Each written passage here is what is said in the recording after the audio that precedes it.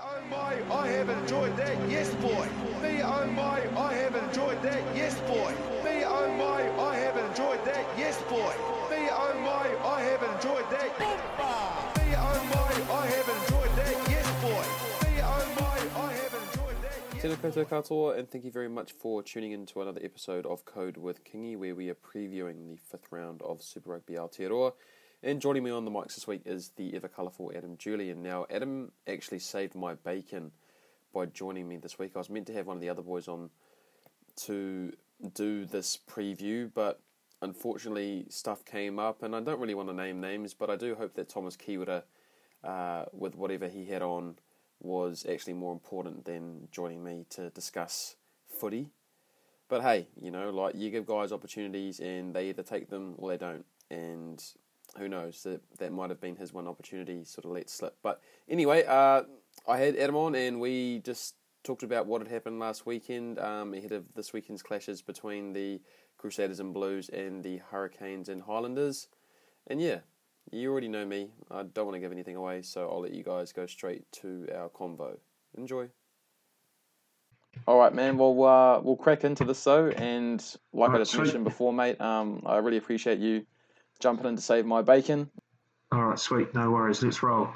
All right. So before we jump into this weekend's game, where we have where we had the Crusaders playing the Blues and the Hurricanes playing the Highlanders, I've just got a few points that I want to bring up. The first being the Aratipu review, which has been the big review of Super Rugby as a whole, sort of covering all the New Zealand franchises. And there was a story out this morning on Stuff talking about how the consensus is at the moment that the review panel want to sort of scrap the current Super Rugby format and go back to a Trans-Tasman competition where there would be the inclusion of a team from the Pacific, and then the top teams from this, I guess, new competition that they're envisaging then feeds into the international tournament, which has sort of been on the cards for years, playing the likes of the top French teams and I guess the other top across the different European competitions though. So what are your thoughts? Have you read about it or heard much about this? There's an expression that goes flogging a dead horse, and unfortunately Super Rugby in the past half a dozen years has lived up to that mantra. Interest is dwindling in the competition, the quality of games has reduced, and change is dramatically required, Jordan. If you go through both attendance and ratings figures in Australia in particular, it's really quite haunting how badly Super Rugby is in decline. In the television ratings last year, the A-League outranked Super Rugby, and there are at least an average of 4 times more spectators who watch the NRL and the AFL every weekend compared to Super Rugby in Australia. In 2015, the average crowd for a Super Rugby match in Australia was 16,898. This year it dipped to just above 7,000, and the Waratahs, for the first time in their history, failed to draw 10,000 spectators to a game at the Sydney Football Stadium. So fans are voting with their feet, and a similar dynamic is happening in New Zealand. There were 39 matches played in New Zealand's Super Rugby series last year in this country, and the average number of fans that attended each match was about 11,500. So far this year, novelty aside, Super Rugby Aotearoa is attracting about 25,000 spectators a game. So that says it all in terms of the interest level in Super Rugby. So the next question becomes, what is the most viable replacement? And I guess the model that's been proposed is inclusive of Australia, because Australia needs New Zealand more than New Zealand needs Australia. And then there's that age-old question about the Pacific Island team, which sounds like a great idea, and I generally support. However, there are some serious reservations about the composition and administration of that outfit. Yeah, totally. I know that's sort of been one of the big talking points for those island nations, is that you mentioned the administration, and I think it was even last year, was it the Fijian team or the Tongan team that weren't getting paid, or they were going to hold out playing a game because they hadn't received their match payments. And yeah, there's obviously a whole lot of political stuff that goes into it. And then you even mentioned the fact that and even in my notes I've written that there seems to be more of a gain for Australia than there is for New Zealand, because we all know the state that Rugby Australia is in at the moment, both on the field and off the field. So, but yeah, like you said, like Super Rugby's interest has been dying, I guess, since or over the last decade, really. I guess with the drop in the level of ability from both the South Africans. You think of those sort of really good Bulls sides led by the likes of Victor Matfield and Fourie du Preez, and then you had the Sharks teams with John Smith and some of the other South African legends, and then you think even further back to the likes of the Queensland Reds and the Waratahs when they were sort of at their peak, sort of the early 2010s, and then before them you had the Brumbies. But for whatever reason, New Zealand's just pulled away, and yeah, I'm not. Like I guess I am in support of having a restructured competition, and obviously this COVID-19 pandemic is going to play a big part, because at the moment you can't really fly anywhere outside of our country, and I know there's stuff being done at the moment to get Kiwis back into Australia and Australians, into New Zealand. But yeah, I don't probably have a well-rounded enough view to sort of say yes or no to it, but yeah, it's going to be interesting, because I don't, like you said, I think there needs to be some change, but to what extent or how they go about it is sort of beyond me. Well, Super Rugby is the only sports competition in the world that plays in 4 different time zones. Even those huge North American leagues don't compete in 4 different time zones. So from a practical standpoint, it's already very difficult, let alone shoving all the difficulties of COVID-19 on top. Just further to the Pacific Island rugby situation, Jordan, one of the big questions for me in regards to the composition of a Polynesian team is just exactly where the players would be sourced from. Would it be based from Australian and New Zealand Pacific Island players? Would it be based from Fiji, Tonga and Samoa, which are the 3 countries traditionally most competitive in the international arena? Or would it include players from Niue, the Cook Islands, Papua New Guinea? And the big problem, though, with the Pacific Island situation, and it really is a tragedy because Pacific Islanders make a huge contribution to the game, is just the shocking extent of corruption in the administration of Polynesian rugby. In April this year, Francis Keane, who was the Fijian member selected for the World Rugby Executive Committee, he was removed from that process because of a manslaughter charge, and then he was subject of allegations of homophobia from his time running the Fijian prison service. He's the brother-in-law of Frank Bainiarama, so he wasn't going anywhere until the world's media reacted strongly against him. In Samoa, the Prime Minister's been the chairman of the board since 2014, and their world rankings dropped from 7 to 15. Daryl Suasua, the legendary Black Ferns coach, had Samoa for a brief period. He told me he wasn't paid for 2 years while he was in that position. And in Tonga, things are equally grim, Jordan. The CEO has held an interim position for 4 years, and there's been no audits presented to the board. And even Todai Kefu and Inoki Afiaki, 2 towering figures in Tongan rugby, they've tried to involve themselves in the board procedures and push for reform, and they've been excluded from the process. So these are just some of the nightmares involved in the governance of Pacific Island rugby, and to invite a Pacific Island team into Super Rugby, which is a demanding multi-nation competition with commercial imperatives, television ratings, and games week in, week out, it's hard to foresee how it's going to work. I sort of look at it in the same light as maybe like the Sunwolves. So I guess the Japanese probably have their administration a bit more down-packed than what we've sort of mentioned with the Pacific Island nations.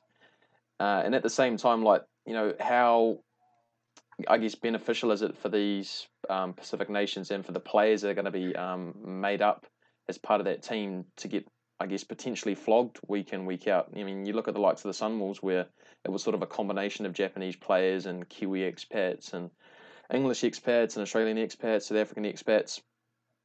And I think that everyone is on the same page in that, that something needs to be done to prop up these Pacific nations, because like you said, you look at how many Pacific Island boys make up the likes of the All Blacks and Australian national team and you look at the amount of them that go over to France and over to England to, I guess, feed back to their families and feed back to all the people they have back home. But yeah, like you said, there are so many loopholes and sort of hurdles that you have to sort of go through to, I guess, get all these things across the board to make sure that it's, I guess, viable and stable for the future. That, yeah, like that, I guess, and that's only just the one problem in itself. And then you look at all the stuff that's going on in Australia at the moment, and then, will this, I guess, potentially make the All Blacks take a backward step, or, make, I guess, the New Zealand playing pool take a backward step? Because if you're going to be playing against, I guess, lesser opposition week in, week out, that's not going to make you a better player, or I guess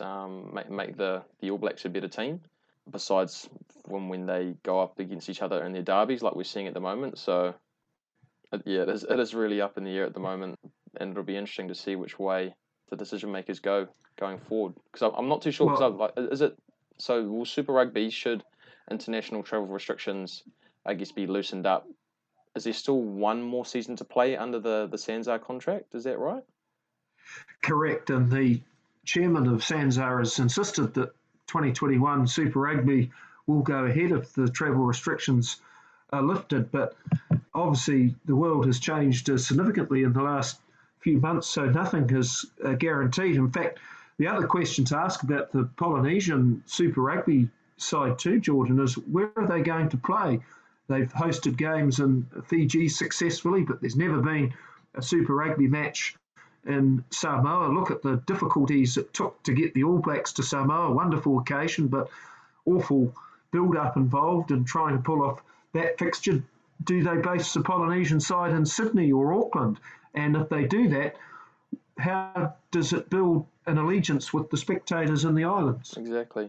And then because I remember even talking to one of the Samoan boys that I played with at Avalon, and he was talking about how he had family back home in Samoa that were keen to go to the All Blacks game, but that the ticket prices were ridiculous. And so, are they going to make it affordable to the people living in the islands? Should the team be based in the islands? Yeah, there's so many different questions that go into this, I guess, proposal that, yeah, I'm not sure how long it'll take. It's yep, it's one thing to say, yep, we're going to go in that direction, but then I guess the process or the steps that the decision makers are going to have to take to make sure that, I guess, all the boxes are ticked. That's it. And I actually like the idea of basing the team, at least in its initial years, in either Sydney or Auckland, and making sure that the administration is robust and the commercial support is sufficient for the team to survive. Because what will happen is, if the team completely unravels, we might not be having this conversation for another 20 years. Yeah, exactly.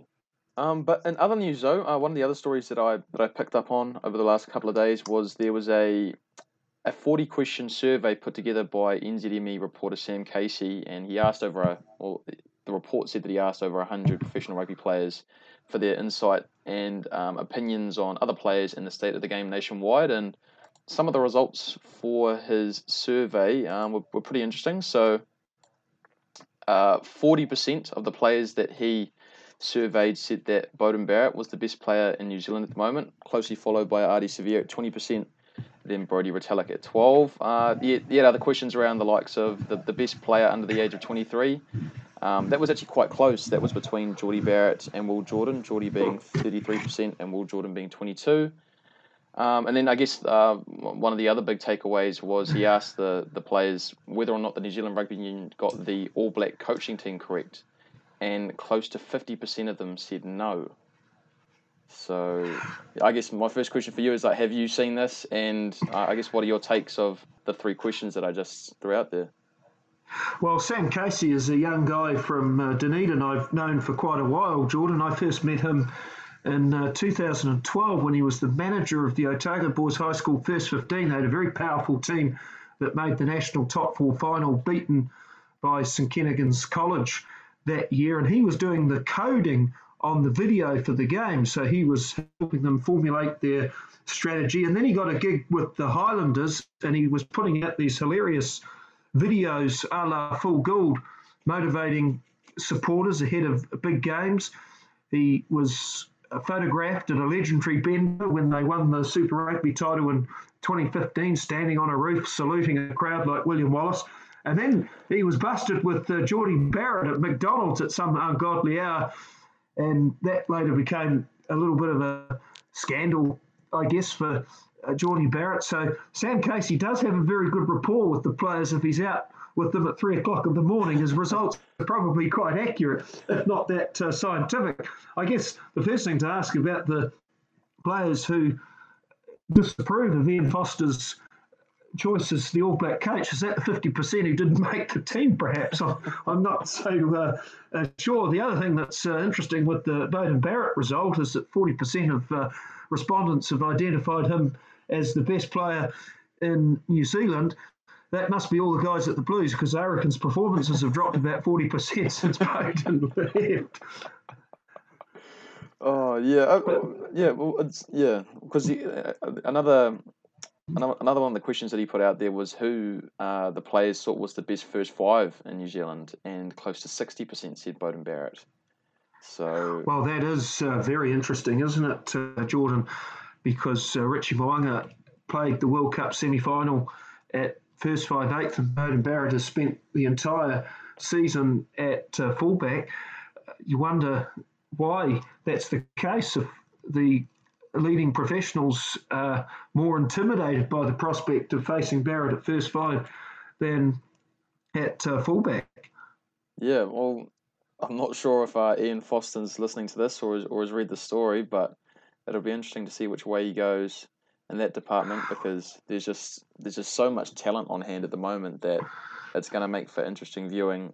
Should the All Blacks take the field this year, how his lineup goes, not just through 1 through 15, but then through to the full 23, and I guess the utilities that he goes to pick.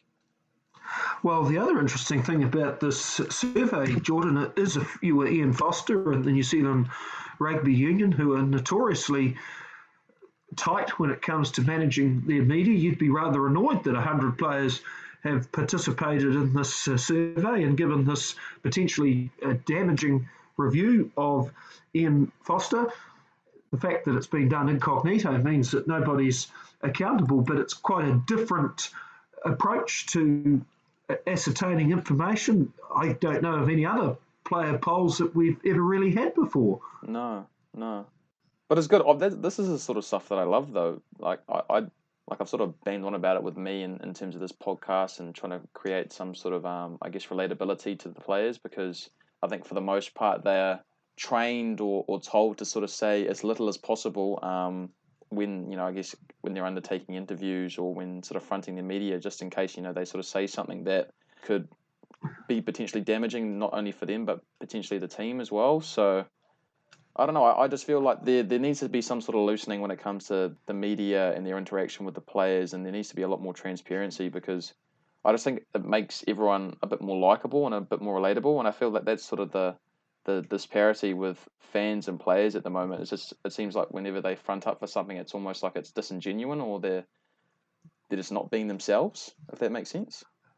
Precisely. I was watching The Fan, which is the Andrew Voss program on the NRL last night. Just a wonderful show with the players sharing all their hobbies, and old players sharing old drinking stories and fighting stories, and it does make them far more personal. The other thing to say about Sam Casey is that in 2015 he actually spent a week in the All Blacks camp before they played the Springboks in a big test at Eden Park. So he is somebody that does have an intimate knowledge and respect among the players, not just because of his personality, but because of his knowledge around the understanding of the game. As I say, he was doing the coding for Ryan Martin, who later became an Otago coach and since got a position with the Rebels. So he's no fool, Sam Casey, in regards to his presentation of opinion. And in fact, I remember I had him briefly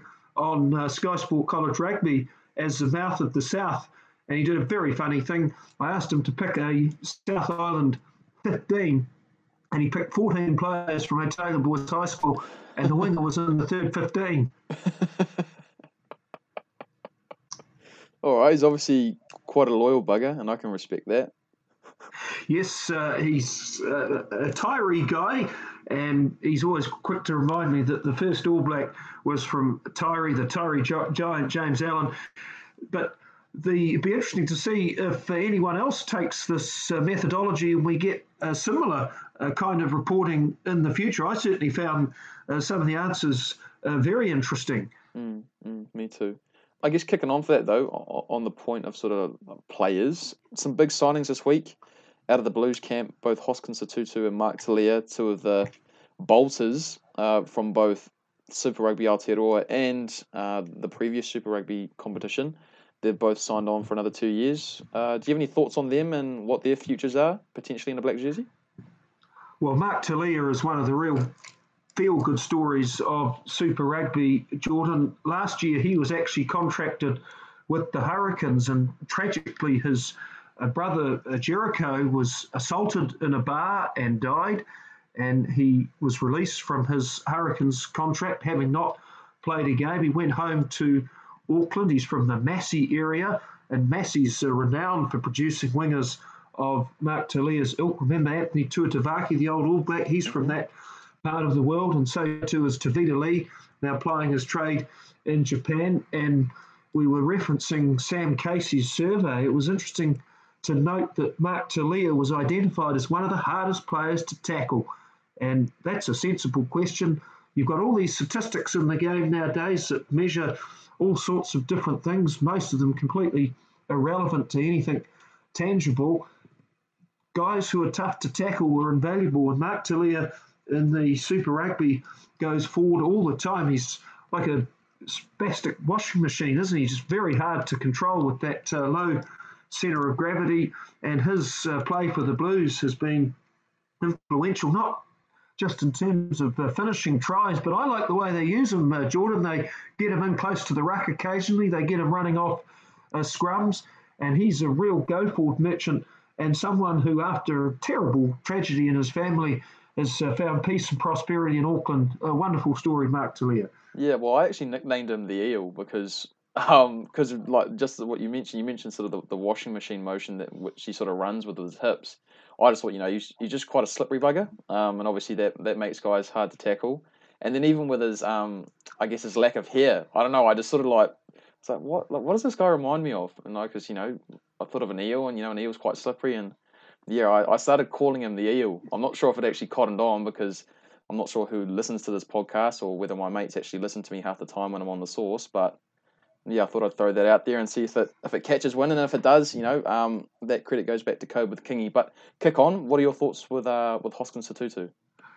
Well, Hoskins Sotutu is from a completely opposite background. Talia, unfortunately, the victim of tragedy. Sotutu comes from a very accomplished family. Waisaki Sotutu was a Fijian international, played for Auckland in that legendary Ranfurly Shield era. They had 61 defences between 1985 and 1993, and so that's where the genes come from.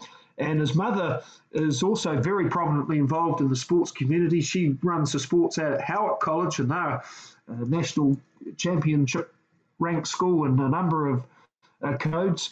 Hoskins went through Sacred Heart College, and then he breached the New Zealand schools and New Zealand 20 system, and boy, has he been playing well, athletic at the kickoffs and the lineouts. Again, like Talia, he just can't stop moving forward. And there was a discussion last week, Jordan, about his eligibility for Fiji and England. But here's another thought for you. What about the Sevens, the Olympic Games next year? Can you imagine Hoskins Sotutu in the middle row of the Sevens team? Yeah, he's definitely got the skill set. Oh, exactly, and the blistering speed of his father. The other thing that has been really good for Hoskins Sotutu and the Blues is the fact that he's behind or in front now of Akira Ioane. Akira Ioane had a similar reputation to Hoskins Sotutu a couple of years ago at the Blues and perhaps didn't quite live up to the expectations. But a competition breeds quality and success, and Hoskins Sotutu is a great example of that. He's an exciting prospect for sure.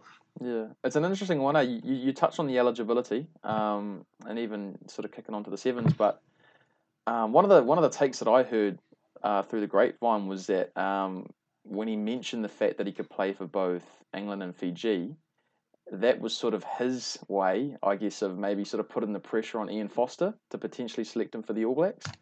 Because one of the other points that I was going to bring up was just the abundance of loose forward talent we have at the moment. Like, you think of someone like him, and in a similar position, you got Marina Mikaele-Tu'u down at the Highlanders. We've got Cullen Grace and Tom Christie coming out of the Crusaders, and then maybe to a lesser extent, you have someone like a Duplessis Kirifi coming out of the Hurricanes. And then and I think even in house for him, you got guys like Dalton Papali'i. You touch on a Kiri Ioane, and then you've already got the established sort of players in Sam Cane, Adi Sevilla, Luke Jacobson when he has his head right. Oh, I forgot to mention Lachlan Boshier. You know, there's so many players for Ian Foster to pick from that.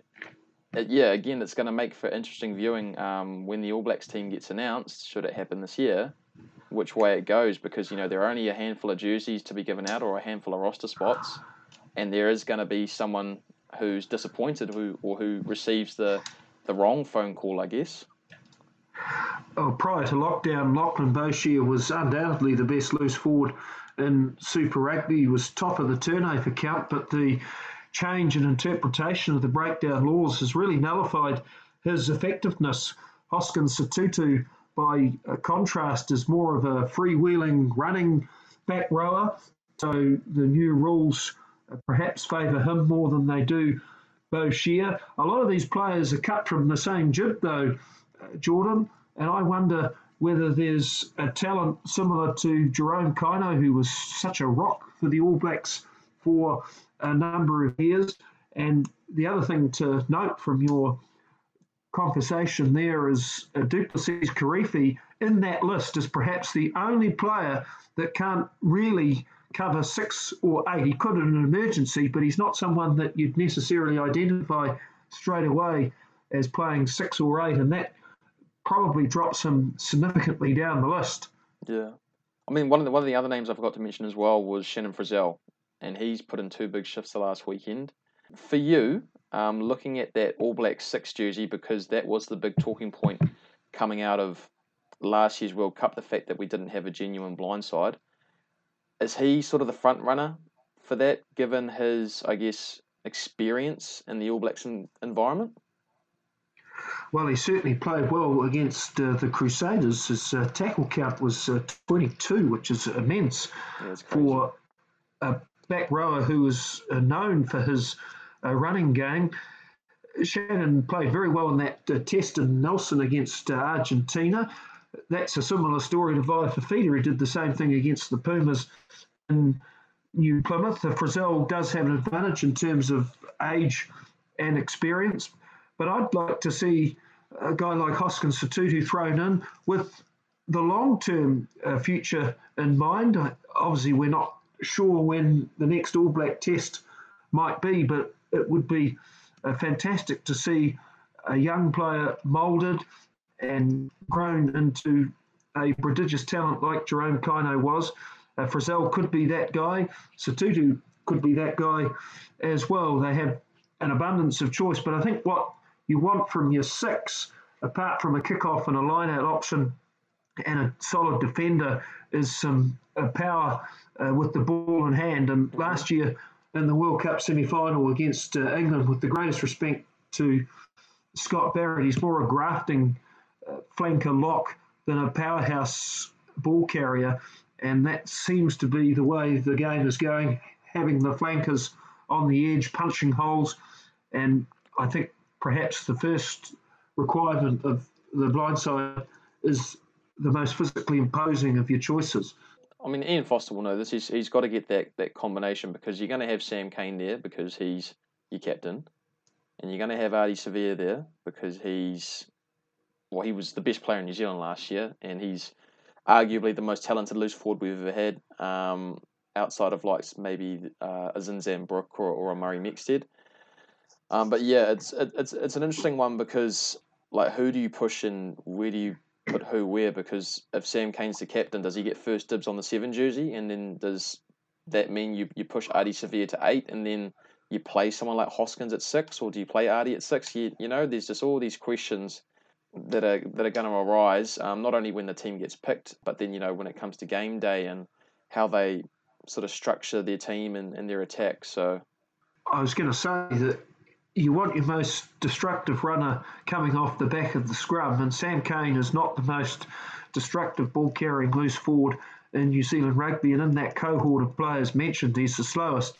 Sam Cane is the All Black number 7, and as the captain, surely he has the first right to play that position. It was interesting too in those survey results from Sam Casey that Sam Cane was identified as both the toughest player in New Zealand and one of the most respected. So that's heartening when there were perhaps some question marks over the legitimacy of his position as captain, to read that from his fellow colleagues. totally. I sort of had sort of questions about, I guess, the announcement, and considering the amount of football that he had played up until that point, or anyone had played really, because by picking him as your captain, like you said, you almost give him first rights to play whatever position he wants to play. But I guess the problem for me was the fact that Ardie Savea was the best player in New Zealand last year, and he plays open side for the Hurricanes. I know that he played a little bit of 8 to sort of accommodate the likes of your Sam Canes, but at the same time, is Ardie a genuine 8? And if that's the case with Sam being at 7, I don't really feel like you can play Ardie at 6, but you need Ardie on the field. And so then you're sort of left with this hole where, like you said, you've got this sort of trailblazer, I guess, in Hoskins Sotutu in terms of like the skill set and just how dynamic he is, because like we've mentioned, he's a line out jumper. He's good with ball in hand. He's good with the tackle as well, and he's silky. So whether or not he beefs up and sort of focuses on, I guess, the brunt of his game on being that hard ball runner and maybe looking to sort of shape himself as a 6, I don't know, because if the Blues are going to continue to play him at number 8, can he make that jump to then move to 6? Those are just some of the questions, I guess, from my end going forward. Well, the other thing that might be worth saying too is if the stricter applications of the laws that the breakdown endure, theoretically it's designed to speed up the game, and therefore if there is more penalties and less emphasis on the explicit collision area, then the need to have a hulking blindside like Jerome Kaino may disappear. You might be able to pick a slightly smaller, quicker and agile back row. Whether or not these rules carry over to the international scene, that's yet to be determined. And that was one of the points I brought up the other week, was the fact that would be one of the other interesting things, is whether or not if the All Blacks take to the field this year, and they've become accustomed to playing with these new breakdown rules, but when they go then to play in the international arena and they're playing by the old rules, just how difficult that may be, because these boys have almost had to flush an old style of play or their normal style of play to accommodate these new rules, or these stricter rules of the breakdown. And then, after having played, 10 games or 9 games, then they didn't have to go back to playing like they used to, if that makes sense. So yeah, again, that'll be another question, I guess, sort of to prop up, and how the All Blacks handle that, and how much time the All Blacks have with their playing group to, I guess, refresh that old style of play. Well, and refresh is the key word, Jordan. The All Blacks looked stale and tired at the end of the World Cup last year, and between World Cups is the time to rejuvenate the team. Evidently, further to that players subject, Jordan, what about if there's no All Blacks this year in terms of tests against Australia or whoever else? What if the All Blacks played the Crusaders? That would settle the coaching survey, wouldn't it? That's a great point, Adam. Well, I guess like all the players would be tuning in off the back of what they've said as part of that survey. I myself am a little bit skeptical with how Ian Foster will go, and I guess even like the vote of confidence that he's had by only getting a 2-year deal rather than sort of having him on the books till the end of the World Cup cycle. That's almost, I guess, one of the things to sort of add to the pressure cooker of being the All Blacks coach. So Yeah, I mean, I've sort of voiced my own sort of takes on how the NZRU handles their business and how that sort of flows down to the teams and the players, and even looking at their business infrastructure. But that's a tale for another day, man. But I think we're maybe getting a little bit sidetracked as much as we love to just sort of go off on these tangents. I want to jump into this first game, which is the Crusaders and the Blues on Saturday night. The last time the Blues beat the Crusaders was back in 2014, which, funnily enough, was when Benji Marshall was a part of the Blues team. And then I think even sort of jumping off the back of that is the fact that the Blues haven't won in Christchurch for 16 years. So my first point is that both teams have a lot of star power from numbers 9 through 15, but I think the bulk of this game will be dictated by what the forward packs do and whether or not said teams can have their big boys win the game up front. So do you think that this young sort of up and coming Blues team has it in them to do the job away from home in the fortress that is Orange Dairy Stadium at the moment? Or do you think that the Crusaders' experience will maybe hoodwink this Blues team? Well, that game in 2004, Jordan, the last time the Blues won against Crusaders in Christchurch, was absolutely extraordinary. Rupeni Vauvau scored a hat-trick, and that was the famous game where Carlos Spencer ran in a try from his own goalpost and deliberately took the ball to the corner and was heckled really quite crudely by the Crusaders supporters, and he kicked the conversion from the sideline and gave the fans the fingers because he denied the home team a bonus point. That particular highlight's on YouTube and was playing frequently during the lockdown. It's a highlight that I send to my Canterbury friends on their birthdays, and it's something I've enjoyed watching repeatedly. 2004, evidently, was also the year that New Zealand Idol premiered, and the leading album in New Zealand at that time was Crusader by Scribe, so how ironic is that? Anyhow, the Blues have won 7 in a row now, going back to the lockdown, which is really quite extraordinary and illustrates just how bizarre 2020 has been. Crusaders 32 games unbeaten at their home stadium, and it could be grim weather, and the Blues might be forced for the first time since the Chiefs game in Hamilton to really get down and dirty with the Crusaders pack, which they might not necessarily enjoy. But you mentioned the forwards being so important. The kicking is really the key. The Crusaders have just slaughtered teams so far with their kick returns. Will Jordan, Sevu Reece and George Bridge, an absolute nightmare to contain as a back three. And it's not just their running game, Jordan, but the kicking is so selective and intelligent as well. And when the Crusaders' line-out starts to function and spoil the opposition, it becomes a very tall order. It is going to be an interesting one. I think that should the weather pack down, I think that the game will probably turn in the Crusaders' favour because they've just shown inability. Same with the Blues, like we saw when they played the Chiefs in Hamilton, to sort of just control a game. And if any team is presented with just a sniff of a chance of scoring a try, and you had to choose between them, you're picking the Crusaders to probably take that opportunities, like we saw in Christchurch a couple of weeks ago when Will Jordan scored his 2 tries, that they take them. And when you've got Richie Mo'unga lining up a kick and goal, it's more often than not, it's probably going to go over. So, yeah, I mean, like it's a star-studded game because like there really are no weaknesses. I guess the only real area where there might be a bit of disparity is in the front row. But even then, I think that Ofatunga Fasi and Karl Tuonakuafi have done a really good job in sort of steadying up the set piece at scrum time for the Blues. But like we saw last weekend, Joe Moody and Michael Ala'alatoa completely destroyed a pretty inexperienced front row for the Highlanders. So, yeah, and like you said, I think if the Crusaders can get their line out right, it looked a lot better on Saturday than it had done in the previous 2 weeks.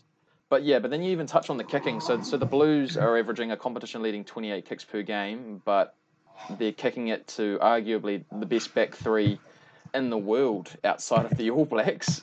When you look at the fact that Will Jordan and Sevu Reece and George Bridge together, and that's without George Bridge playing last weekend, have accumulated close to 600 run meters in 3 games. So it will be interesting. I think, like you said, if the weather packs down and the forward packs both front up, then I guess kicking will play a big part. And then that sort of leads into my final point is both teams have shown the ability to grind out games, which has sort of been weird viewing when you consider how poorly the Blues have historically been at, I guess, controlling that last quarter. A lot of the time, they might be in the fight, but they sort of just get slapped around or their fitness sort of drops off. And yeah, but this year, like we saw in their first up game with the Hurricanes, like we saw when they played both the Highlanders and the Chiefs, that last 15 was really where they won the game and got themselves home. So yeah, the Blues had a series of defeats by narrow margins, and it's extraordinary what can happen to a team if you finally prevail by a narrow margin. You find that you keep prevailing. The other thing the Blues have got to do to win this game is they've got to throw in a few surprise tactics against the Crusaders, and they've got to take them on mentally. So if they've got a chance to score a try directly in front of the post 10 metres out, don't take the 3. Have a try and say to the Crusaders, we're coming down here to beat you guys.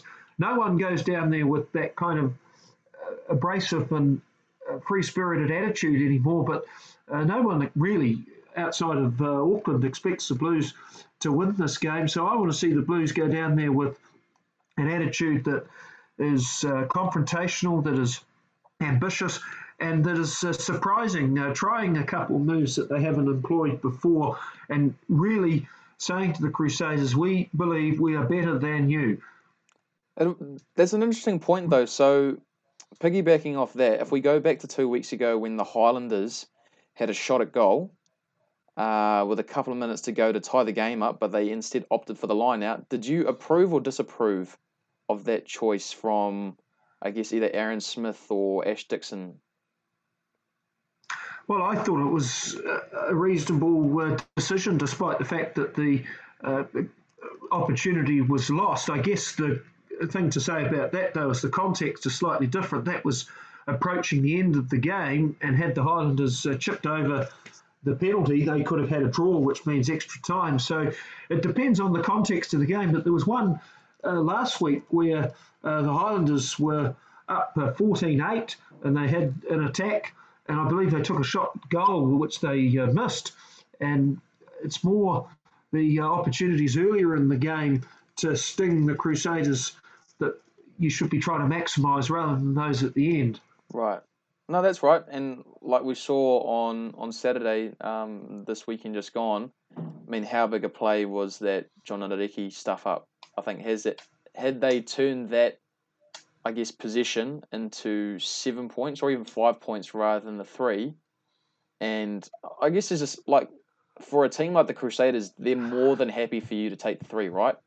Whereas Correct. I think that had, like you said, had the Highlanders put 5 points on the board, not only would they have got their tails up, but it might have also been a bit of a shock to the system to the Crusaders. So, yeah, like I'm all for your point, though. I think that if you're going to go down and win in Christchurch, you're probably not going to win out grinding the Crusaders. You almost have to sort of go in there, sort of catch them on the hop, maybe score a couple of early tries, and then just defend like your life depends on it. Because, like as we've seen, if you try and grind out a game like the Chiefs did a couple of weekends ago, all it takes for the Crusaders is a quick line out or a misjudged wipers kick when you're going into field the ball for them to then just pounce on it in atrocious conditions. So, it is going to make for interesting viewing. But besides Barrett and Mo'unga, though, because I know those guys are the two game drivers and they are sort of the poster boys for each team at the moment. One of the matchups that I'm keen to watch closely is the battle between Braden Ennor and Rieko Ioane.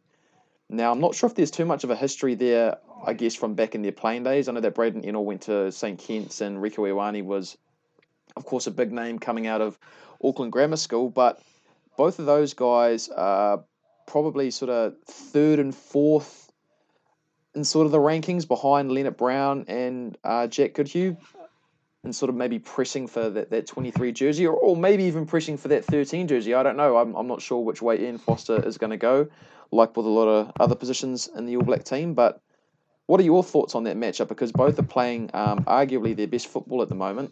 Rieko obviously has looked far better than what he was in 2019. And for me, Braden Ennor, off the back of last year, I mean, I've always been a big fan of his, and I guess the point of difference for him is that he has the ability to play on the wing, and our midfielders as of late, if you sort of touch on like a Leonard Brown, a Goodhue, a Conrad Smith, a Matanonu, they didn't have anywhere near the same pace that Braden Ennor has, and I guess maybe if Rieko Ioane can sort of shore up the defensive side of the ball, it'll be, sort of a coin flip between who you pick between those two.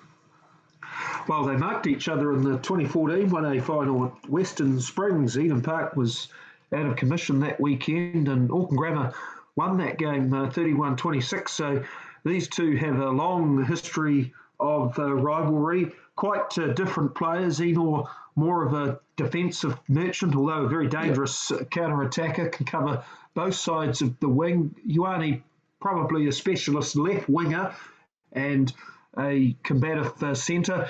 Ioane looks like a new player this year, apart from that dreadful haircut. He's getting his hands on the ball more, whereas last year he was starved of possession.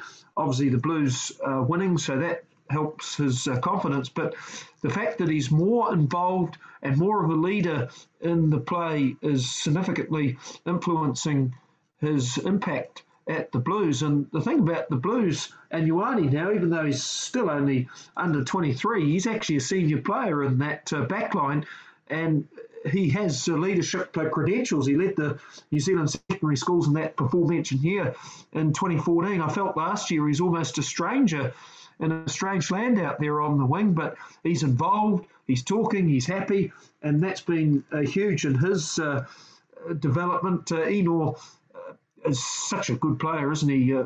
Jordan just makes smart decisions, and if it wasn't for his injury last year, he almost certainly would have had a test cap by now. That is a mouth-watering matchup for sure.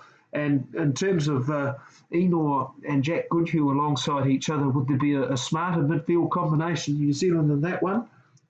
Yeah, well, that's the thing, I guess, for me, like looking at a midfielder, and I guess my take on things is that I like to have a bit of a yin and yang. So if you think of having a blockbustering runner, say, in the likes of like a Ngani Laumape, and then I like to have maybe a distributor outside him, sort of a la Matanonu and Conrad Smith.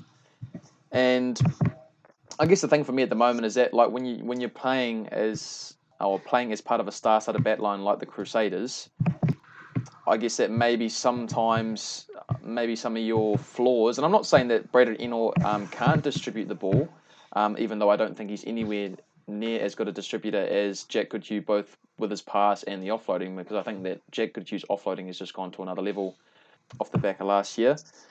But it's going to be a weird one, because I'm not entirely sure how I feel of having both Leonard Brown and Jack Goodhue there. They're quite similar players, but last year Anton Leonard Brown's form was just too good not to pick, and I think that the beauty of having someone like Jack Goodhue at centre is that he is just so good defensively, like Braden Ennor, that you can't not pick him there as well, because I think that was one of the question marks with Ngani last year and why he wasn't picked. And I think outside of maybe the communication stuff that Steve Hansen had sort of gone on about the previous year, was just maybe that when you get to that test level, when you're playing in those crunch games where it's maybe not so much going to be your ball carrying that gets you across the line, it's your tackling, that was the area in which the All Blacks coaching group sort of saw as a weakness, and they went for their best defensive team. So I like both players, both Ioane and Braden Ennor.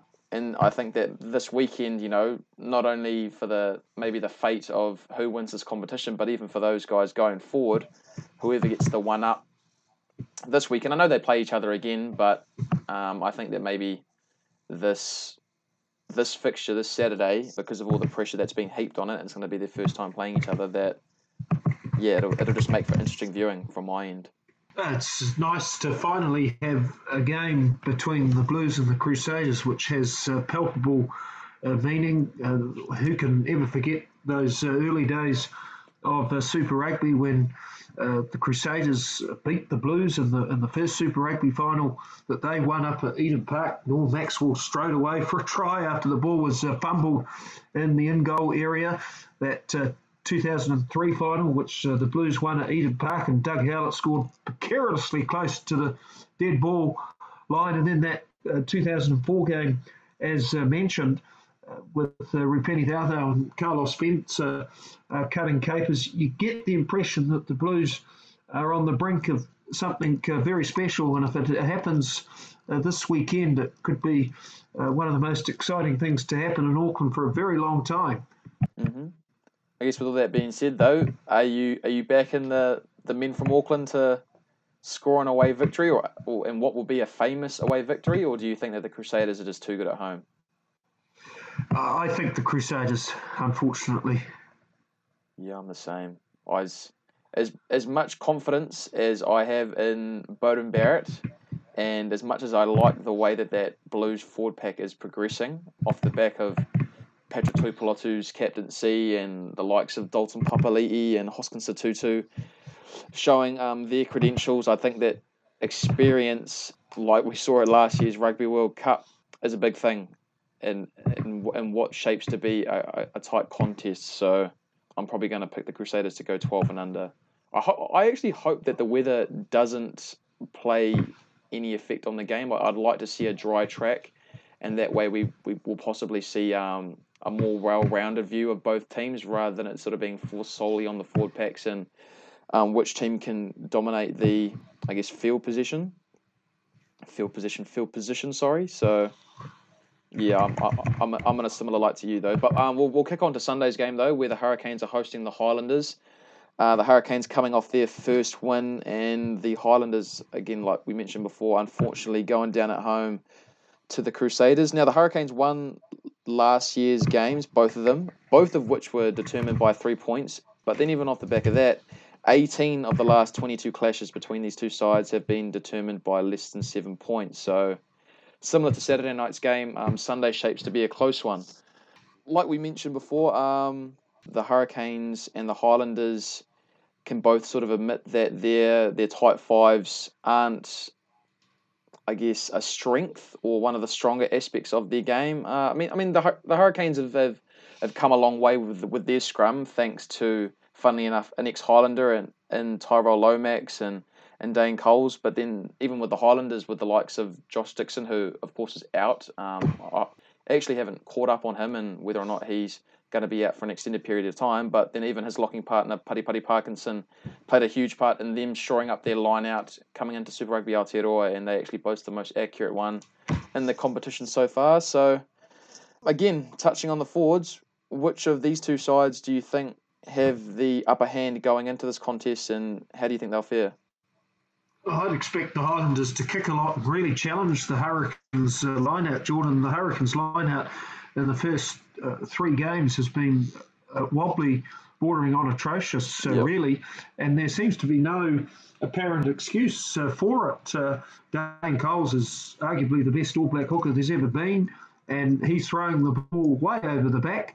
The jumpers don't seem to be getting their timing right, and the Hurricanes probably a little bit short of height compared to the others. Now, you want to talk about height, Pari Parkinson, he's about as tall as a skyscraper, and as you say, he was a big part of the game last week against the Crusaders, so expect the Highlanders to kick a lot, particularly Aaron Smith around the box. That seems to be something that they do quite often, and if they can pilfer Hurricanes ball inside Hurricanes half, then they can play that speed game, which has been effective for them. The Hurricanes win last week, Jordan, was really about attitude. Their defence in the first round against the Crusaders was appalling. They missed 26 tackles compared with the Crusaders' 13. Last Sunday, they were forced into some very earnest examination, and they held on grimly in the end, but got the victory. I had to laugh when Warren Gatland came out and complained that Geordie Barrett's penalty shouldn't have happened. He would have kicked it from 10 metres further away as well. When they knocked over Hamilton, the statue, they should have put a statue of Don Clark there. Well, maybe they could put Geordie Barrett's boot alongside it as well, because that kick was about as reminiscent as the ones that Don Clark used to kick back in his heyday. So the Highlanders to kick a lot and to try and pressure the Hurricanes line out, and that will make the afternoon potentially difficult for the home team. Yeah, you mentioned kicking, and that was one of my points here on my notes. Was I don't think either the Hurricanes or Highlanders have kicked very well. I mean, Aaron Smith was on another level last weekend, and there was one kick in particular where he was sort of camped inside his 22, and he was able. Oh, no, it was off a line out, sorry, and he was able to box kick it down towards halfway. But I think one of the major letdowns for both teams in all of their losses has been their tactical kicking, and so for the Hurricanes, if we think back to that Crusaders clash, when you think about all the missed tackles and just some of the wobbly kicking towards that last quarter. And in their first game against, I thought that Beauden Barrett and Ortidi Black really made the likes of Chase Tiatia and those other outsides pay for some of their decision making of kick returns. And even for the Highlanders, so last weekend their kicking wasn't all that great, and they probably gave a little bit too much time to the likes of Will Jordan, who is just clocking up run meters at the moment. And then even off the back of that, when they played the Blues the previous weekend, they were right in that contest, but just some of the aimless kicking from poor old Scott Gregory, who had a really rough night, and then even Mitch Hunt. So as much as I think that the line out might be a strength, it'll be interesting to see who wins that kicking duel, because neither team has really shown that that's an area of strength for them to build off. But one of the interesting things that I wanted to bring up was just go forward. Now we all know that go forward is going to be a big part of a rugby game, but I guess for these two teams that are playing on Sunday, they go about it in different ways. And I mentioned Aaron Smith, and I mean, how good was he on the weekend? I think without him pulling the strings, I'm not sure where that Highlanders team would be. So a lot of their attack is based off of Aaron Smith, and that they play the game at width, they play it very flat, and that all just comes from his ability to spiral past the rugby ball. Whereas for the Canes, they don't really revolve a lot of their attack around Perenara. And funnily enough, I saw an article earlier this week written by Mark Reason, and he talked about the disparity between those two players, because I guess of how closely they are watched, because they both play the same position, and they're arguably the two best halfbacks in New Zealand at the moment. And TJ's passing just isn't anywhere near Aaron's, and so I guess even having had Beauden Barrett as part of their team, the Hurricanes in the past, a lot of their attack revolves off first receiver. So I guess looking to you, man, like how do you think both teams will look to combat their styles of play, considering how predictable it'll probably be going into this weekend? Well, TJ Perenara's pass is slower than Jamie Booth, the reserve halfback. I've been very impressed with Jamie Booth when he's come into the Hurricanes games this year. His energy is palpable, and his pass is like a little whippet. And Booth would be starting at a lot of the other places, Jordan.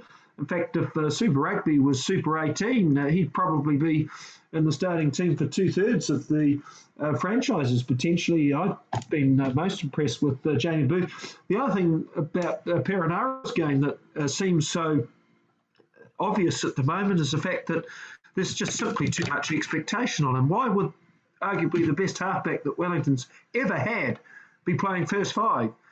And Perenara's been shifting into first five for the last quarter of many games.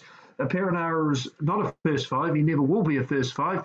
And so I think it's unreasonable of Perenara to be expected to essentially be the key distributor around the ruck and then the key tactical playmaker when the game's about an hour old. So I think Perenara needs to be relegated of some of his responsibilities and allowed to express himself more freely.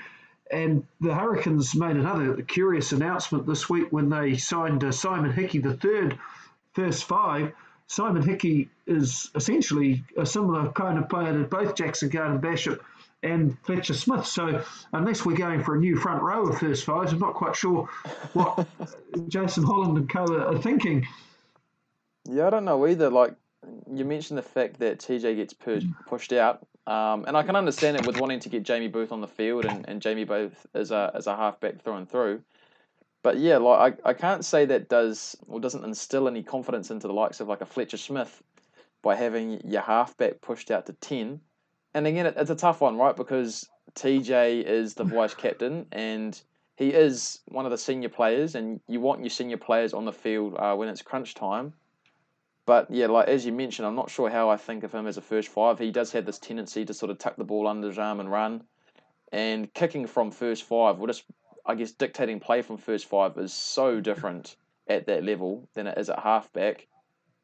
And the fact that they've only made him a makeshift first five the last couple of weeks, I don't know how often he trains there with the Hurricanes down at Rugby League Park, but yeah, there are a few sort of head scratches coming out of the Hurricane space at the moment. I mean, we talked about Carlos Spencer last week with Nick, and him, I guess, essentially walking out on the team midway through a season, which is really weird considering he's an ex-player. I mean, we touched on him with that Blues Crusaders fixture all that time ago, and you think that like having been in professional environments, he'd know how sort of unsettling a coach walking out on a team would be. And they announce another first five midway through their season when it's not like they've gone down a first five, because I saw that Fletcher Smith was playing for MSP here in Wellington a couple of weeks ago, so he seems to be all right. And then, I mean, Nick even mentioned it to me in Sunday's game as well. I mean, Duplessis Kirifi was almost having the game of his life on the weekend, and they pulled him off with half an hour to go.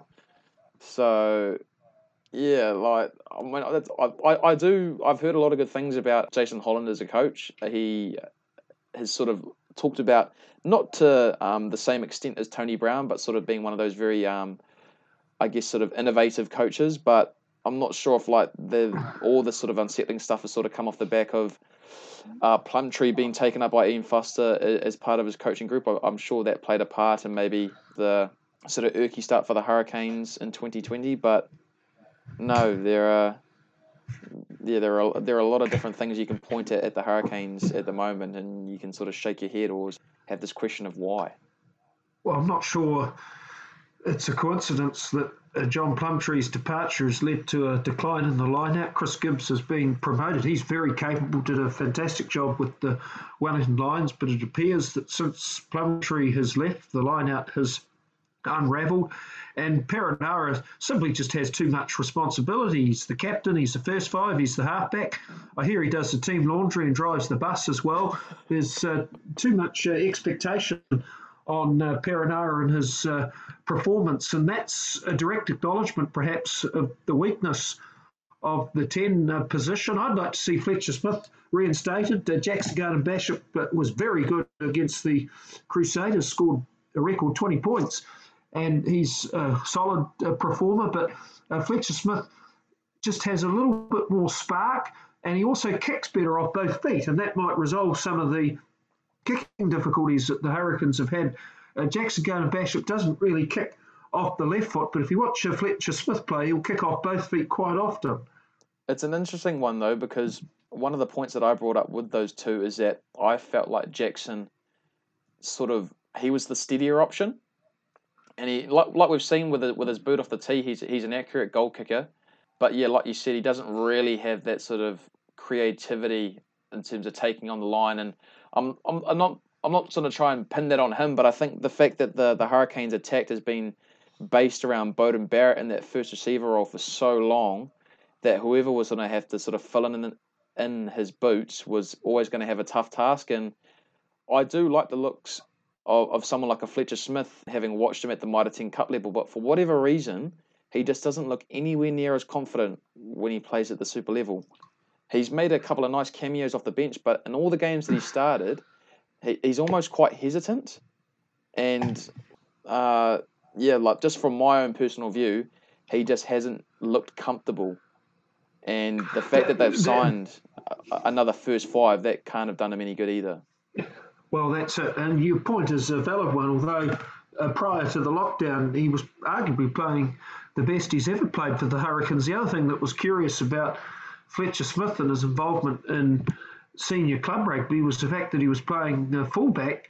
You might have thought with the Hurricanes struggling to fill the 10 position for 80 minutes, that they might have asked MSP that Smith explicitly plays first five, although the MSP first five, young Adam Morgan, is very useful. But unfortunately, despite the character shown by the Hurricanes last week in their victory, it would seem that they're not going to be a genuine contender for the championship unless they can have a steady or authoritative 10 for 80 minutes. And Perenara playing a 10 for part of the games, as honourable as it is, really is only a paper mache solution. Well, if you go even sort of one step further, if they can't find someone, to run the cutter, do they look to change their game plan and perhaps make it more 9 orientated?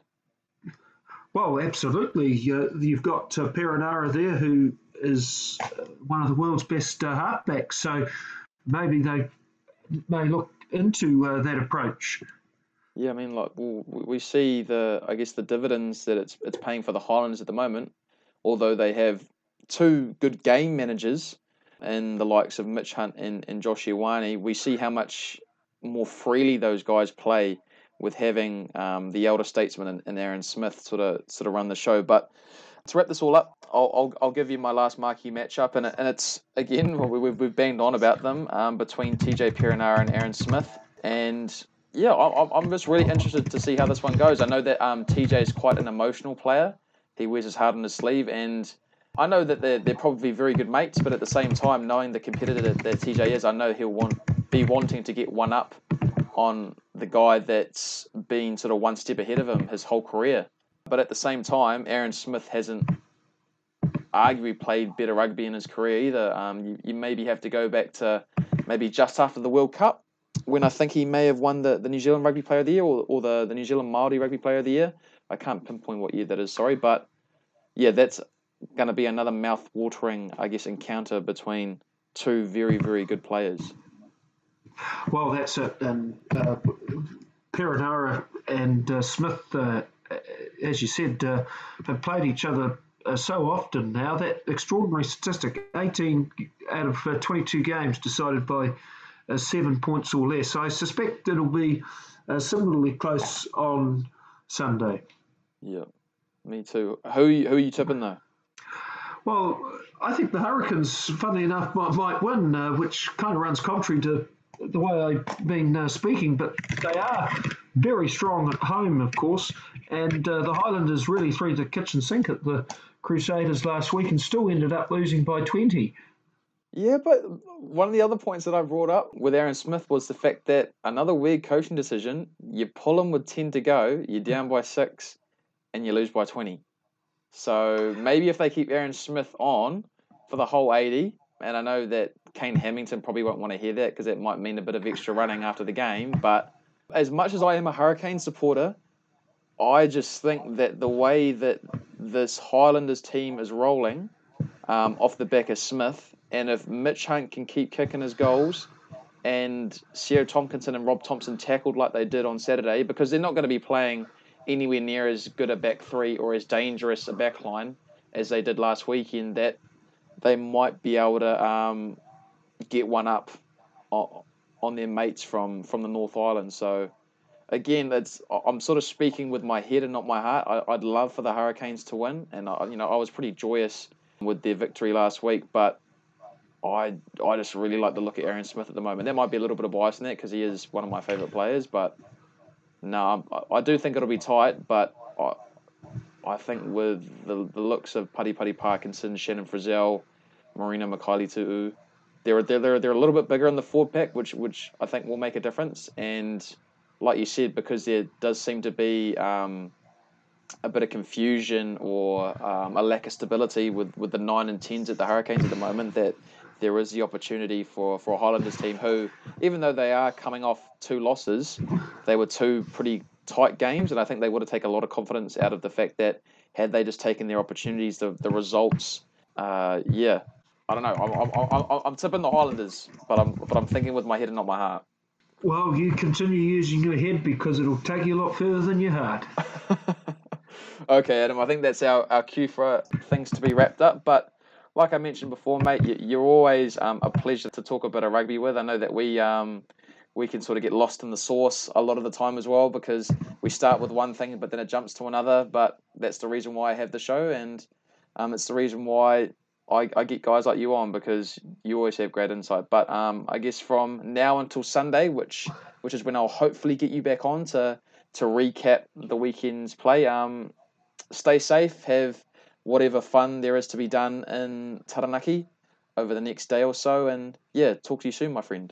Well, we're talking about great flankers, Jordan. Today is the 80th birthday of the Black Panther. Happy birthday, Waka Nathan. Never lost a test in an all-black jersey. 14 games, 14 wins. He went on 2 tours of Britain, 63, 64 and 67, broke his collarbone on each tour, but still managed to recover and play test matches. They were 6-month tours in those days. But to complete this podcast full circle, we were talking about some of the inherent madness in Samoa rugby. In 1973, Waka Nathan coached the New Zealand Māori against Samoa in a very contentious match in Apia, and the local spectators were not very pleased with the standard of the refereeing. So unfortunately, the fans decided to invade the field, which resulted in the postponement of the game early. I remember talking to Waka Nathan about this episode a few years back, and I said, "What do you remember about it?" And he says, "I still wake up with the vision of the woman chasing me with the corner flag." Oh, yeah. I don't even know what to say to that, Adam. But thank you for that tale. Yeah, just end it there. All right, sweet. That's a lot of fun. All right, I'll talk to you later. All right, take it easy. Cheers. Bye.